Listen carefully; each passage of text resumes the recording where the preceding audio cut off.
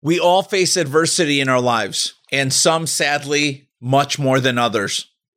Those moments, those losses can have really powerful lessons buried deep within them if we simply take a second to hit the pause button and reflect on what exactly should be our next step. Today, you're going to hear from one of the most talented young men I have in my life. A series of injuries completely changed the trajectory of what should have been one of the most recognized NFL careers as a tight end. But the way he responded to those moments is what has him as another success story in a new field of media and commentating on the game of football that he grew up loving as a young boy in Pickerington, Ohio. Welcome to At the Podium. Hello again, and welcome to At the Podium. As all of you know, I'm Manuel Amezcua. I'm a financial advocate, a CEO, father, husband, and massive sports fan. I'm obsessed with encouraging people to dream and attack the unique vision they have for their life. We launched this show to share the stories of some of the highest performers in my life who will share their wins, losses, and those lessons along the way to help you take away some of that gold and continue to attack the vision that you have for yours. Today, my guest is Jake Butt, native of Pickerington, Ohio. Jake signed his letter of intent to play the game of football at the University of Michigan, the Big House. He is one of the most decorated tight ends to come out of that program in decades. And Jake devoted his entire life leading up through college to get to the NFL. A series of injuries adjusted the trajectory of his career. But I got to tell you, this guy represents everything that we're trying to instill in our children today, to be incredible athletes, to have a ton of grit and resiliency. And Jake does it at such a high level. I loved hearing Jake share those stories and those moments of adversity and the way he converted those into lessons and things he could take away to continue to pursue greatness in everything he does, personally and professionally. I know you're going to find a ton of value in today's conversation with Jake Butt. Jake, it's great having you back in your college home state of Michigan. Welcome back. You're in Chicago now. You hauled all the way from my hometown of Chicago to be here with us today at the podium. I'd do anything for you, Manny. I'm curious, though, because I've been to some of your events, a lot of green and white. Are we breaking barriers? Am I the first Michigan guy to come on your podcast? You're the second. Woodley. All right. Woodley's Lamar a good Woodley. One. I will be two to Lamar Woodley, but it's good to see you, man. I love it. I'm cracking up because I told Jill, I was like, how the hell did I not think to order that Michigan helmet? I should have brought one. We're going to fix that, though. All right. I got you. That's it. So I knew the Michigan State thing would come up today. Has to, right? And I just had Coach Tucker, so even Great. More. So love having you here. Obviously, we've gotten to know each other over the last couple of years. Incredible story. I'm really excited to dig in and unpack. I want to start off with your childhood and really think back, dig deep to growing up in Pickerington, Ohio. What is one of your fondest memories, sports or non-sports related, that you can think about growing up in Ohio? It's not one specific memory, but what I liked, and now that I'm engaged, where I want to go in life, it's crazy how I want to model my future based off my childhood. I was very lucky. It was me and my two twin brothers, younger. We lived in the very outskirts of Pickerington. We grew up on 5 acres. And both my parents worked, so it's not like I could walk down the street to my neighbor's house where my friends. So it was just me and my brothers in 5 acres. And this was before social media, cell phones. My parents didn't let us watch TV or play video games. So what I just remember as a kid is pretty much competition in everything. Basketball until we couldn't anymore, then soccer, and then football, and then we'd wrestle, and we'd fight, and we'd argue, and then we'd hug and make up. And that was pretty much my entire childhood, is me and my siblings just pushing each other and having fun competing. I love that. Talk to me about when that energy got really dialed in and focused on football. The funny thing is I was a soccer player growing up and a basketball player. I didn't start football till 6th grade. I vividly remember the day when my dad picked me up from school and was driving me home, and he was like, hey, you're going to play football this fall. And I literally started crying at that point. I'm like, no, I'm not. I wanted to go play soccer in Europe. I wanted to go play in UEFA and go see where I could take it. I was a pretty good soccer player at the time. And I actually didn't like some of the guys in the school that were football players. I was like, I don't want to be like those guys. I want to pave my own path. And he was like, no, you're going to do this. And we'll play soccer in the spring. So it was football fall, basketball winter, soccer in the spring. I remember that first year, it's 6th grade, it's middle school. So they divided you up by weight classes, and 125 pounds was the cutoff. If you wanted to carry the ball, you had to be below 125. And I was like 130. And my dad had me cutting weight, and I was on vacation. I couldn't eat. And I'm like, this is what I'm doing? Like, football sucks. Cutting weight at 12. Cutting weight at 12, right? That's my dad, though, is we're going to find a way to compete. So I get in there and I'm playing offensive guard. I was playing offensive line. And if I stuck with offensive line, the story would have ended there. So I'm playing offensive guard, and they would move me out to tight end.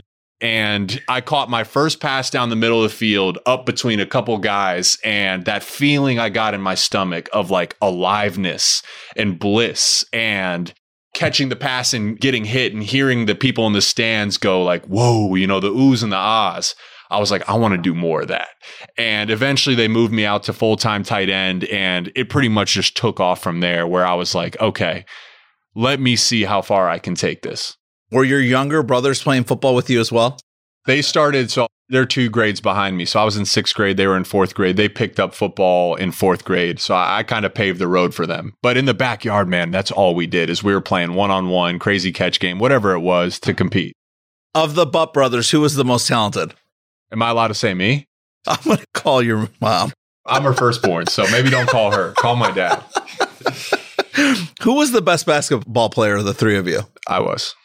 Here's a funny thing, though, because it's easy for me to say that that was always the case, but this is a big part of my story because I was not a good basketball player. And there's a specific moment in my life that's pretty much burned into my head. I started playing basketball 2nd grade, 3rd grade, 4th grade, 5th grade. I was tall. I was always tall, but I wasn't always a good basketball player. And I remember being at a tournament it was travel basketball. You'd go play a tournament, play 10 games in a weekend, and that was it.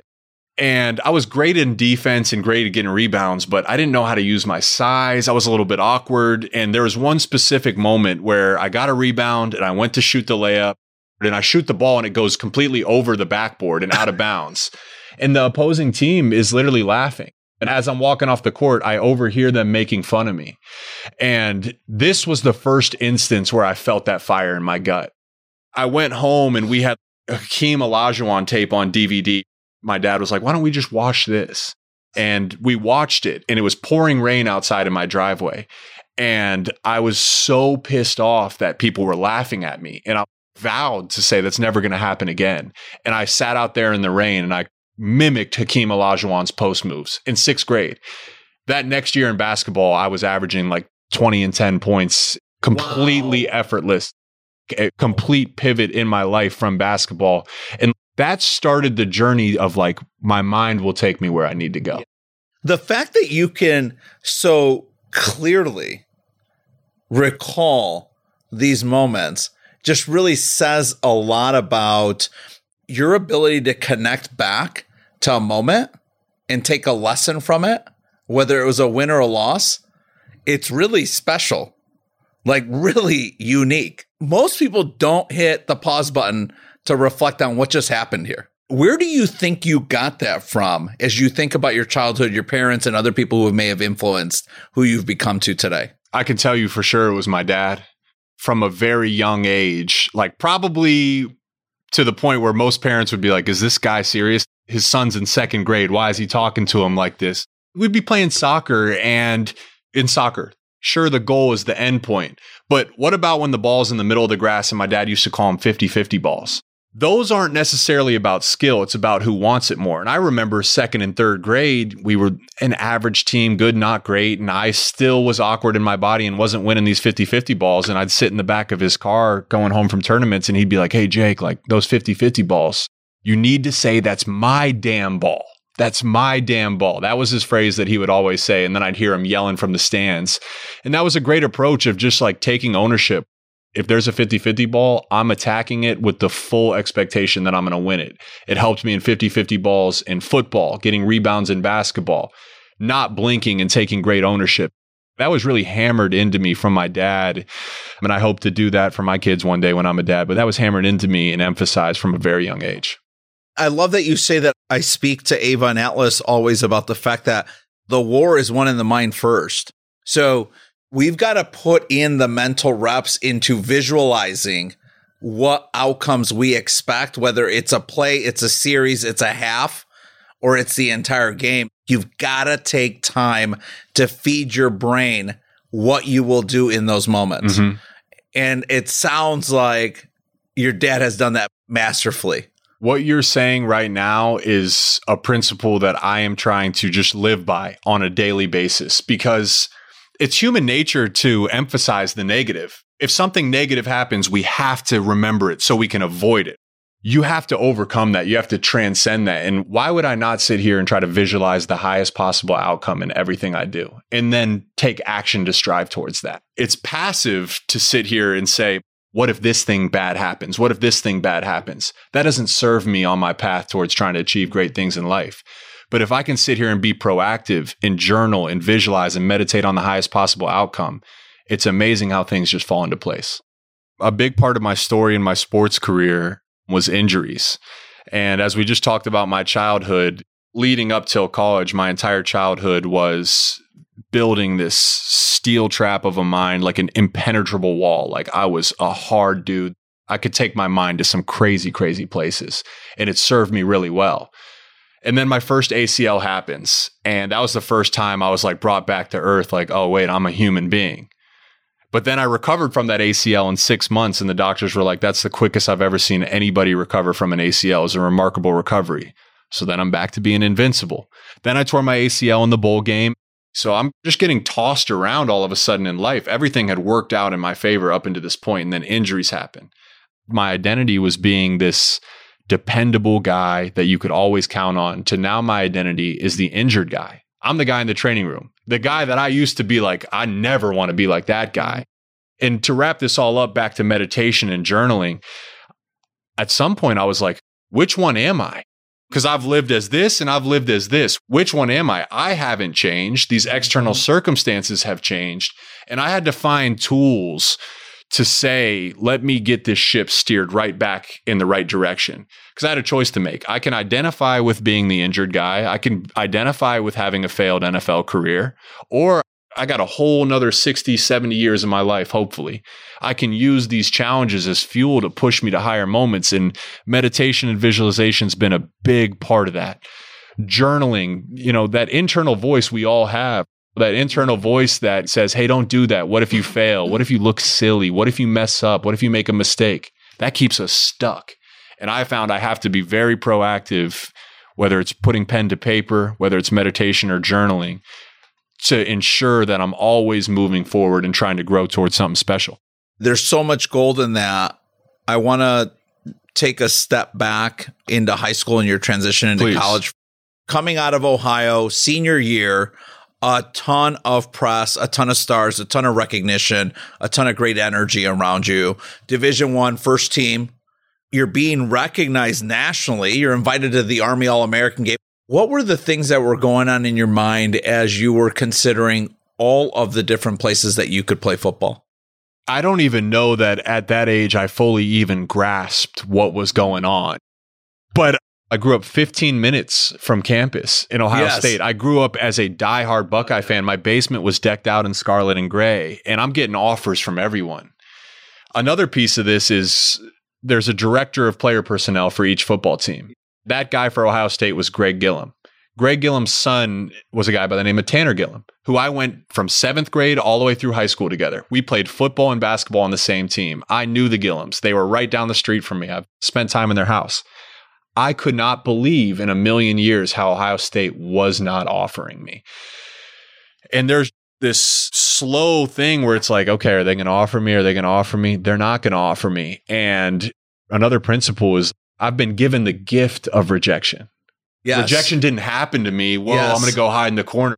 I've been given the gift of rejection because football is hard. And I need to tap into something when things get hard to elevate my game. They didn't want me. I'm going to prove them wrong. What do you think was happening as to why you didn't get an offer then from Ohio State? I mean, I was a skinny guy. I wasn't a 240-pound, 4'5", 40 tight end. Like, I knew I was going to be a good tight end, but I wasn't the prototypical perfect tight end coming out. And I think Ohio State was looking at it saying, all right, we know if we offer Jake, he'll commit right away. So let's look other places, see if we can get something better. We'll offer him late, but that's not the way I work. I'm not about to be your second option. I'm going to go where I'm wanted, and I'm going to make you regret it because I know who I am to begin with. And you did. And I did. Yeah. And I went to the team up north in like Michigan. Again, it's just crazy how things work where it seems chaotic in the moment, but they work out perfectly with the scale of time when you have the perspective. You chose Michigan. You had a lot of options. What was the other school that was still kind of right up there that you were really, really, really deliberating around? My grandfather played at Notre Dame. So I was going to go to Notre Dame. And Notre Dame's a rival of Michigan as well. But there was a tight end coach that was a tight end coach at Notre Dame that went to Michigan. And this is between my sophomore and junior year, which are the big recruiting years. I don't know what it was. This guy must have had it out for me. He didn't watch my tape, didn't recruit me to Notre Dame. Then he goes to Ohio State, didn't recruit me. Just a side story. If I asked my dad for money, he's like, you're capable, go make money. So what I would do is I'd knock on people's doors and ask to mow their lawn. So I'd go and I was knocking on this one lady's door and I'm mowing her lawn, beautiful yard. And then one day this black Tahoe pulls up. And out walks the tight end coach from Notre Dame in Ohio. I'm not going to say his name, but I'm like, Coach, like, is this not the exact guy? I'm in my football pants because I would go straight from practice. That way I didn't have to shower twice. And I'm mowing his lawn. And he didn't want me.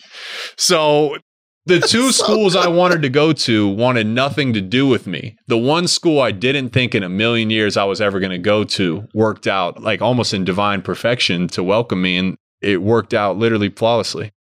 Who was the difference maker for you on the coaching staff back then that when you went to visit, when you were thinking about that final decision to make the commitment to Michigan, who was the key person on that staff that at that time made a difference? And what was it about that person that did so? It wasn't one person. It would start with Brady Hoke as the head coach. And my tight end coach was Dan Ferrigno. They were masterful in the recruiting. Michigan is a high-level academic institution. There's a massive alumni network. It's, of course, a big brand. I knew I was going to play in the biggest games on the major networks and have a chance to prove myself. But when I went on campus, there was just a feeling that, oh, this is family. I like to be around these guys. They knew my parents by the first name and would shake our hands and greet us. I visited Notre Dame for a camp, told them what time I was going to be there, called the coaches for an hour, no one answered, and we're just sitting there waiting. That to me is a little bit disrespectful. That never happened at Michigan. They treated everybody world class. And I'm like, you know what? That's the person I want to be. That's a person I want to be around. And it's funny, over that big year, I started the year thinking I was not going to go to Michigan. By the end, I was absolutely certain Michigan was the best place for me. I'm a huge fan of our friends at Sport of Kings out in LA. And as a listener of this show, you've got to check them out. Sport of Kings is an LA-based clothing brand that was started by two surfers and longtime friends. The story's incredible. They carry a wide range of premium tees, hoodies, sweats, caps, and more.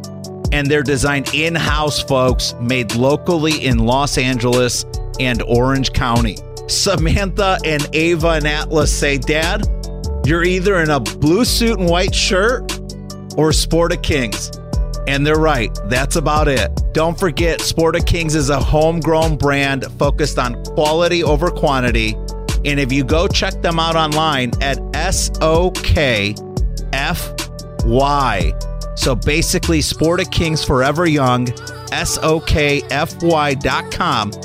and use the promo code PODIUM. You'll receive 20% off your entire order. Again, that's SOKFY.com and use the promo code PODIUM at checkout for 20% off. And now, back to the show. You had some incredible teammates.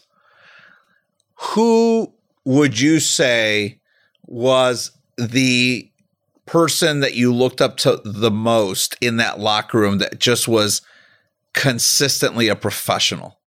There's a large number of guys that I could think of.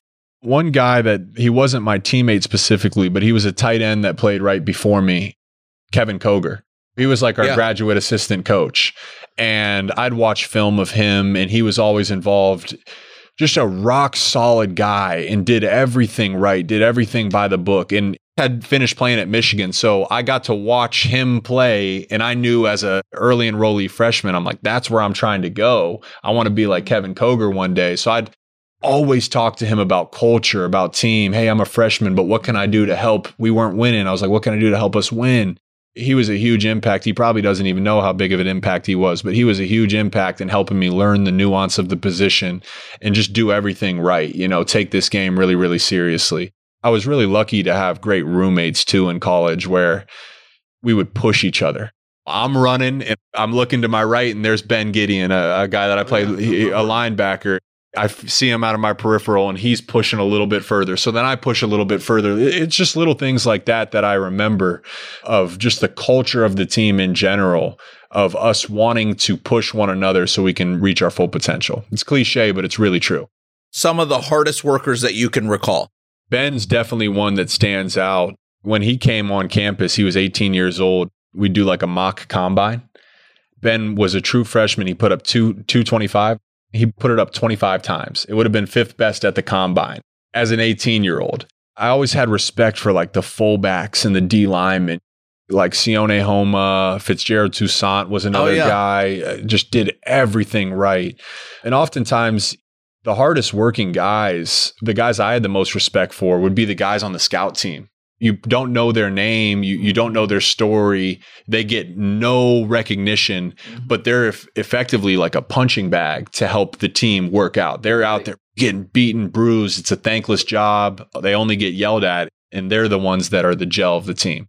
Can you think back to a time where you're like, I can't even believe this is real.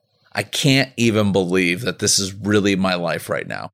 It was when Brady Hoke's last year was the transition between Brady and Jim, and we had went 5-7 under Brady, and he got fired. And you're supposed to be at a bowl game during Christmas, and I was at home with my family for Christmas, and great to see my family. I love them. I want to play in the big bowl games. So that was a tough moment, and we just had such a talented team, and we're underperforming. And in comes Jim Harbaugh, and that first spring ball, he made it as hard as possible. There's NCAA rules, so the maximum you were allowed in the building on any given day was 4 hours. So most teams would break it up an hour and a half of meetings, 2.5 hours of practice. That's cool. You can get a lot done. Jim said, well, if you want to get better at playing football, you play football. So that entire 4 hours we practiced. And I just remember Coach Harbaugh calling us up about 5 practices in because guys were complaining like, oh man, this guy's crazy. What is this for? And he's like, listen, you guys, there's 100 of you. I don't need 100 of you. I need 30 of you. I need 11 on offense, 11 on defense, and then we'll shuffle some guys in for depth and special teams. And I could just look around, and I knew who those guys were going to be. And it had been such a frustrating time at Michigan up into that point. We were 7-6. We were 5-7. We were the laughingstock of the Big Ten. At that moment, there was a belief seed planted inside of me. All right, we're going to get this thing back on track. We're going to start winning ball games again. And it's not going to be easy and great, good. We're going to win ball games. That's the goal anyways. I love that. I can still pretty well recall those seasons. I remember when the energy and the tonality and the excitement for Michigan football began to shift back.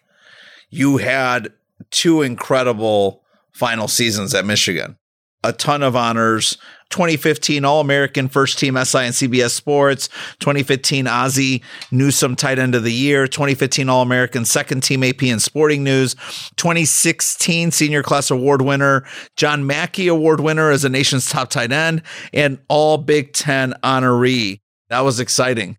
I remember that first spring ball with Coach Harbaugh. And this is where like a switch was flipped, because my sophomore year, I was coming back from my first ACL. I made like ESPN freshman All Big Ten. I was like, all right, I can be a good tight end. I didn't really know how good, but when Jim got hired, I was like, there's one thing I know about Jim Harbaugh. He produces tight ends. So I knew there was an opportunity in front of me. And that spring ball, I started to see this opportunity. I was like, I can take this thing really, really high. And I remember I was just starting to date my fiance at the time, Natalie, and I'd go over to her house, and like every night I was just banging out push-ups, sit-ups, like speaking belief of, I want to be all Big Ten. I think I can be all American. I want to make that happen. And I can look back at that moment of just like this fire and this energy, like cellular energy, like a fire that never burned out. And then it all culminates, a cool story to even put a bow on going back to Columbus, Ohio. I won the Mackey Award. So we have to go down to the college football award show. And that's a Thursday night in Atlanta. So we fly down, me, Jordan Lewis, and Jabril Peppers. Good company for sure. So we fly down to Atlanta, do the award show Thursday night. I get the Mackey, and then they say, hey, be in the lobby at 7 a.m. We got to catch a shuttle to the airport. So I get there at 6:45, a little bit early, and there's only two other people in the lobby. There's the clerk, and then there's Urban Meyer. And Urban was the coach that decided not to offer me. Urban was also the coach who I lost to twice in a row. I had never met him or interacted with him face to face. So I see Urban and he sees me, and we both know each other. I'm like, Coach, how's it going? Go post up against the wall. I'm a sweaty guy in general, and I like beads of sweat of like frustration and like competitiveness. And it's one of those moments, like I remember the smell of the coffee in the lobby. It was just such an intense moment because I always wanted to beat him. I didn't get to beat him. He still has my respects as a coach, but almost instantaneously, he walks right up over to me. He's one of those winners that just carries a gravity about him. He puts his face like right in my chest, and he looks up at me and he's like, why didn't you come to Ohio State? I'm like, Coach, you didn't offer me. He's like, what was it? Did you get in trouble? I'm like, no, man, I never got in trouble. He's like, were you a bad student? I'm like, I got into Michigan. I was a good student. He's like, listen, I get on our staff's ass about you all the time. You are a heck of a ball player, and you used to give me nightmares. Like, congratulations, you're going to do great things. And it was just like, even though I didn't beat him, I would have traded everything you just mentioned for one win over Ohio State. But to get the respect of your peers, that's one of the ultimate reasons anyone would play the game, is for the respect of those around you. And Urban has had so much success everywhere he's been as a coach. To get that respect from him, that's something I'll always take with me.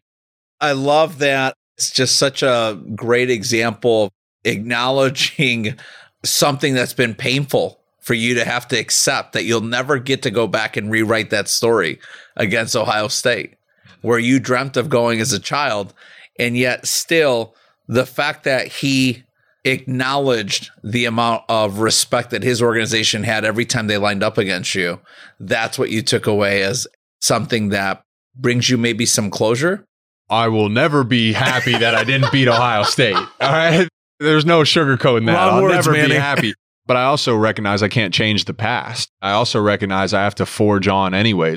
No one's singing a sad song for me because that never happened. And to get the respect from Urban, that is a win in its own right. We've got to go to this next point. I forgot until we reconnected that I was actually watching the game when you got hurt your senior year in the Orange Bowl. That was a moment I would say like pretty much my life changed, I would say. The year prior, Jalen Smith had gotten injured in the bowl game and he slipped. And that year, Christian McCaffrey sat out, Leonard Fournette sat out. And in the lead up to the game, I got like really sick, like 103-degree fever. I didn't practice other than the day before the game, which was a walkthrough. I was in the hospital getting IVs. And I remember my OC coming to check on me and looking at me. And he didn't say it, but I knew what he was going to say. Like, do you think you could play? And before he said it, I was like, Coach, I'm playing.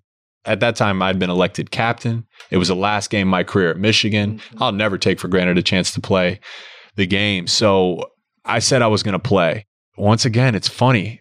The play I got injured on, I caught a pass. I didn't have a route. It was a boot to the right, and I had a step hinge on the backside. So the quarterback's rolling out to the right. It's a 2-man route concept, and all I'm doing is just holding it down on the backside, blocking the D end. Wilton Spate was the quarterback. He starts rolling back towards me. I didn't have anyone to block, so I leaked into the flat.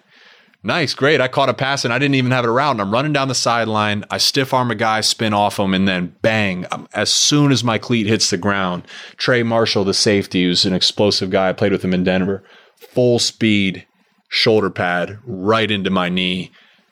It bent at like a 90-degree angle. I remember hearing the pop, then your leg goes numb. This was the same one I tore, so it was the second time. And then I just remember hearing 80,000 people be dead silent. And I remember the trainers coming out, and there's a Lockman test they do for an ACL, and there was nothing there. And they picked me up, and I'd been down for a while. I knew my mom was crying in the stands. I gave her a thumbs up.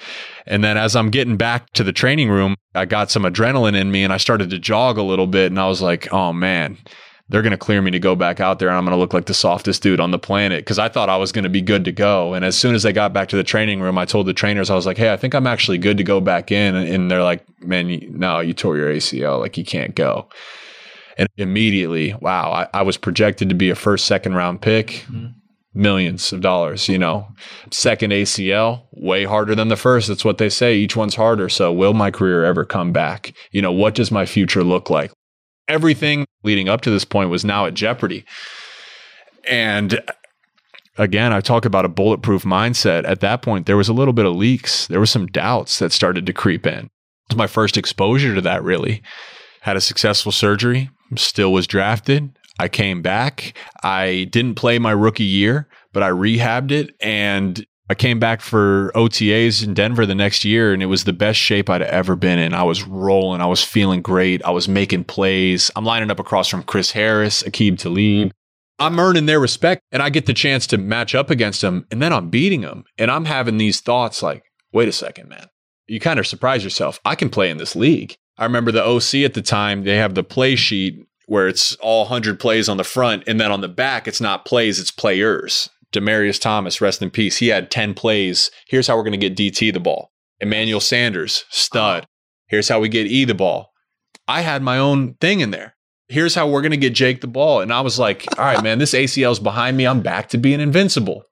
Week 4, we're playing Kansas City on Monday night in Arrowhead. The previous week, we played at Baltimore. I had 1 catch for 5 yards, didn't get involved in the game plan. So this week, it was like, hey, we're going to get you involved. They had me running like a fade in the red zone, digs and goes, slants and goes. So I'm fired up. I'm thinking to myself, I'm going to outplay Travis Kelce on Monday night in Arrowhead. I'm going to put myself on the map. We had just finished warming up. I'm running down on scout team kickoff. Could have just jogged, but I was doing my job and giving them a good look. And we had 2 practice fields. We'd been practicing on the right practice field. This day, we're practicing on the left practice field. Our quarterback coach at the time, as we're warming up, says, I don't like this field. There's something about it. And I might have forgot it if this didn't happen. As I'm running down there, I go to plant. I just rehabbed for 18 months, my second ACL. I'm just finally getting back. I'm ready to put myself on the map. I cut, and my left cleat just gave slightly way in the ground. My knee bends in, pop, bang, tore it again. And you know it for the most part. I knew it. I was like, damn, shit, man, shoot, Again, I was a bulletproof dude. The previous ACLs, I cried every time, but like I cried for 24 hours and then it's onward. Let's move on. That one pretty much broke me. I was like, something's actually wrong. I went back to the locker room. I slammed my helmet down. I just looked up at the sky. I was like, why? That one took me to a place, it had me questioning everything. It had me questioning who I was, what I was capable of. Slightly overcame it, but not fully. And I got cleared, and I was like, still like, maybe this happens, maybe it doesn't. They say 3 ACLs and you're done. So yes. I asked the doctor that, and he looked down on the ground, didn't answer it. I get cleared. The next day is camp day 1. Camp day 2, I re-tear both my meniscus. And like that entire camp, I went from a week of not being able to walk to a week of like, let me just go and see what happens. And then a week of not being able to walk, and let me just go. There was a certain point where I was just like, please, like, cut me. so I don't have to quit. Like, cut me, just get this over with. They didn't cut me. But it was those moments where I just was taken to a place of low lows that I was completely unfamiliar with and had to find a way to claw myself back out of that. I appreciate the fact that you were willing to go so deep on something that's so raw still, and for your willingness to be vulnerable. There's a reason they didn't cut you. You were still that kid from Pickerington, Ohio, that watches an Akeem Olajuwon tape with an unflinching amount of obsession to get better and to never be laughed at again. And I think there's something to be said about a team, especially like the Broncos were in that season of their life, that they knew who you were as a young man, as a competitor, as an athlete. And what Benny said the first time he introduced us, which is you're one of the best teammates he ever had, just a consummate pro that knew what it was like to be a great teammate. You know, the crazy thing is, though, and I'm okay being vulnerable because I think it's part of a human story. You know what I mean? I didn't feel like that. I did. And then when these happened, I felt like a fraud going to meetings. I felt like I was just a guy just taking money from the NFL because I couldn't stay healthy and I couldn't be on the field. And it's crazy to see the difference in the mindset.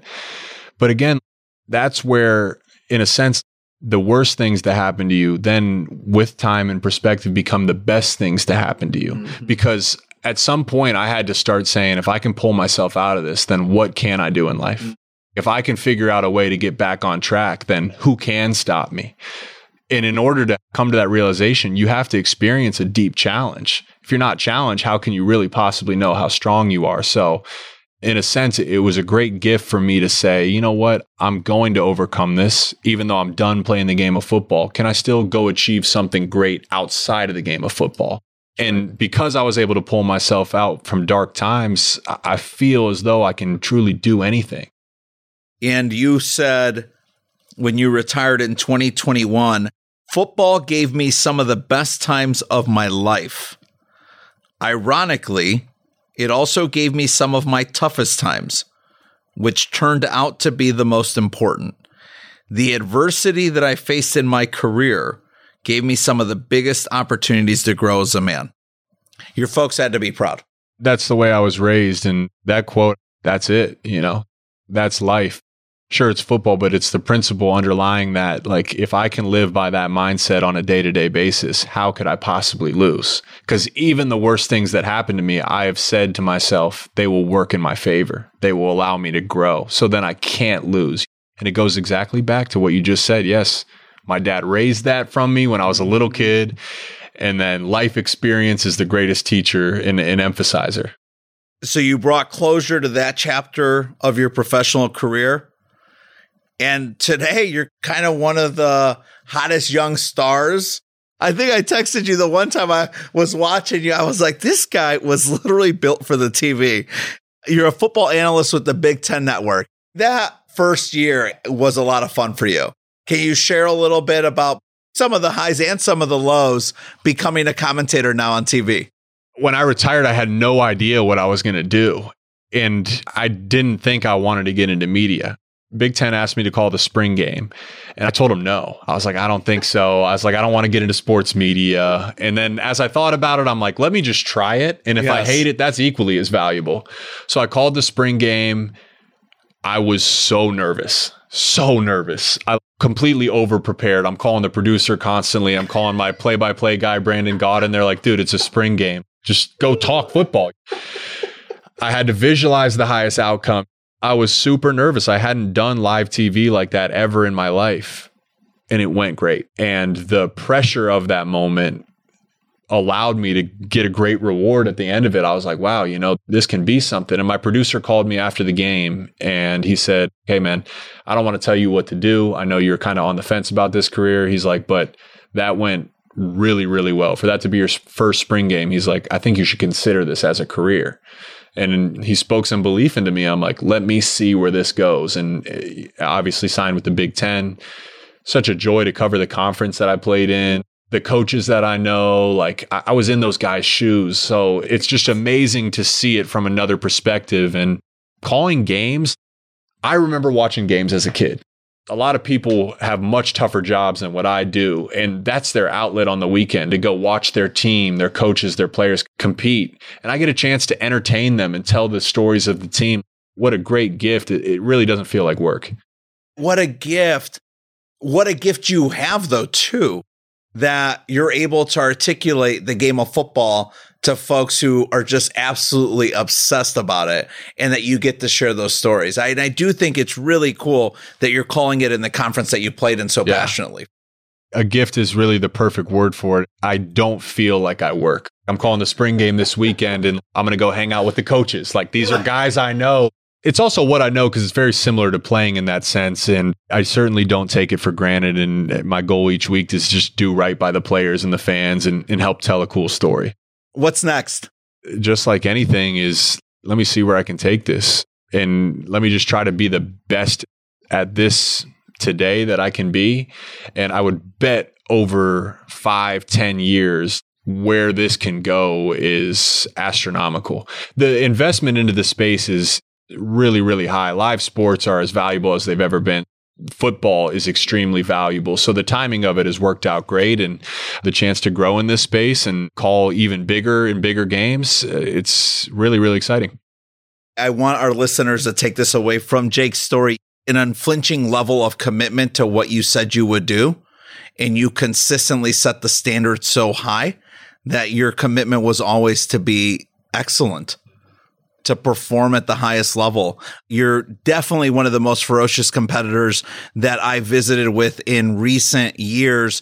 Every guy that played with you, whether it was in college or the pros, has said that. Mo Ways sent you a ton of love on a call I had with him 2 weeks ago. I also just love the fact that you have a level of maturity, and had that at such a young age, to know what it meant to be a man of character, integrity, and commitment. And as we dove deeper over the last couple of years of getting to know each other, it's just no surprise, because everything online says that. Everybody you've played with says that. And to experience you firsthand and open up a little bit deeper today, it's exactly how I feel. And only you would be crazy enough to drive 5 hours from Chicago to come and honor a commitment you made verbally. And so that means a lot to me. Of course, man. Well, it's good to see you, and I appreciate it. And I'm excited to see how this thing turns out. Yeah, it was great to be with you. Congratulations again to you and Natalie. Thanks so much for listening, and thanks to my guest, Jake Butt. Connect with Jake on Twitter and Instagram at jbooty. That's BOOTY 80, jbooty80. If you like what you heard today, please be sure to follow, rate, and review our program on Apple Podcasts, Spotify, or wherever you get your podcasts. You can follow the show on Instagram, YouTube, TikTok, at podium_podcast. Post about the show on social media. Tag us. We'll reshare your post to demonstrate our gratitude. And look, please also consider telling a friend. Friend to friend is still the best way to get the word out about our conversations and our podcast. And I'll see you next time.